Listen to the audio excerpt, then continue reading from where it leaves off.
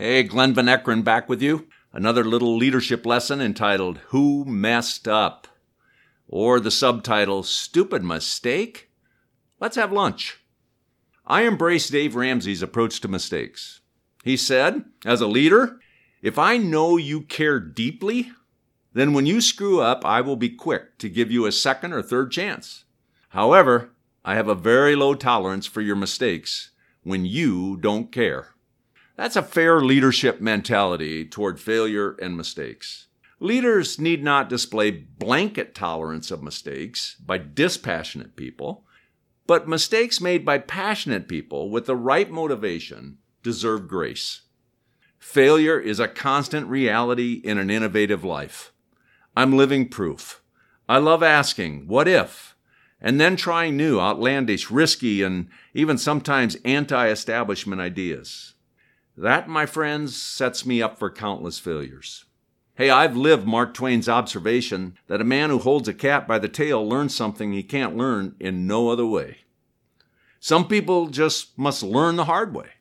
My life reflects Charlie Brown's experience. He said, sometimes I lie awake at night and I ask, where have I gone wrong? Then a voice says to me, this is going to take more than one night.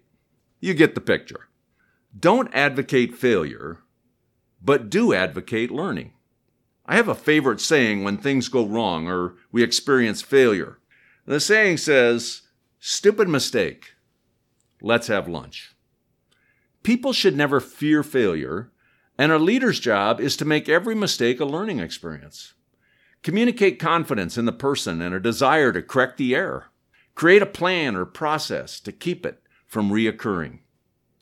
People want to work for leaders who fire them up, not who put out their fire. Placing blame puts out the fire.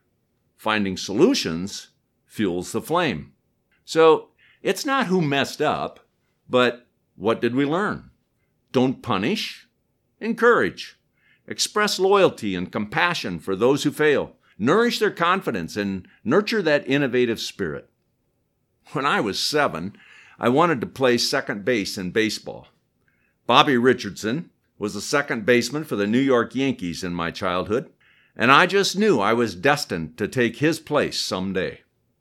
During an especially hot and error-filled practice, my coach became irritated with my failure to field the ball and make solid throws to first base. He came running out to where I was standing, grabbed my glove, and shouted, "Let me show you how to do this." Coach missed several grounders, grumbled under his breath, overthrew first base, and then turned to me and declared, "You've messed second base up so bad, even I can't play it." I never played second base again. Catcher became my position. The dream of attaining Bobby Richardson's fame quickly died. How a leader handles mistakes, failures, and outright stupid actions will dramatically impact people's willingness to try new things, make decisions, or feel they can be trusted to act in the best interests of their team.